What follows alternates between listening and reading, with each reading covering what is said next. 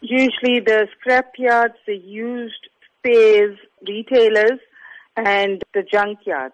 That's what I would call them. They have sprung up over the past few years at every other spot along the main road. It's attracting vermin into the area. It is a risk. It's untidy. It's degraded the area quite badly. And residents feel that they don't want that image of Ottawa to be put out there, that Ottawa is like another Clearwood.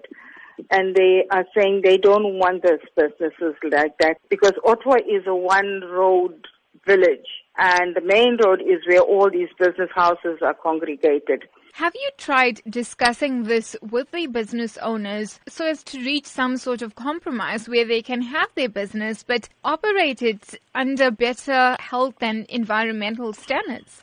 There have been public meetings to which everyone was invited. We did not isolate the business sector as such, but they chose not to attend our meetings.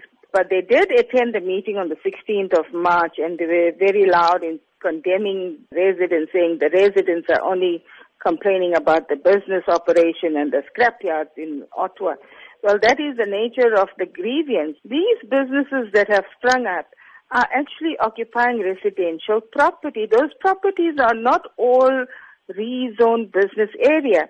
As you say, this is not zoned for business use. It is in fact residential property, meaning it's in contravention of the bylaws. How then have you tried to engage your councillor or the eThekwini municipality on this? When we got the council, said he would set up a meeting, which was on Sunday this week, but the business sector did not attend. So I'm not sure who's playing which politics in the community. So another meeting is going to be called up in 2 months' time, with the councillor going out within the 2 months trying to speak to the business people in Ottawa, get their opinion, and then come back to the residents and try to negotiate a way to go forward. That is the point at which we are right now.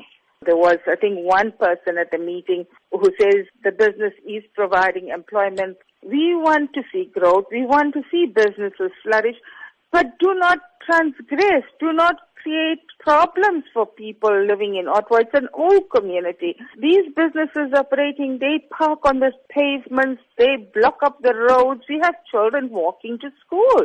And this is what people are saying. We are in a residential area. Please be mindful.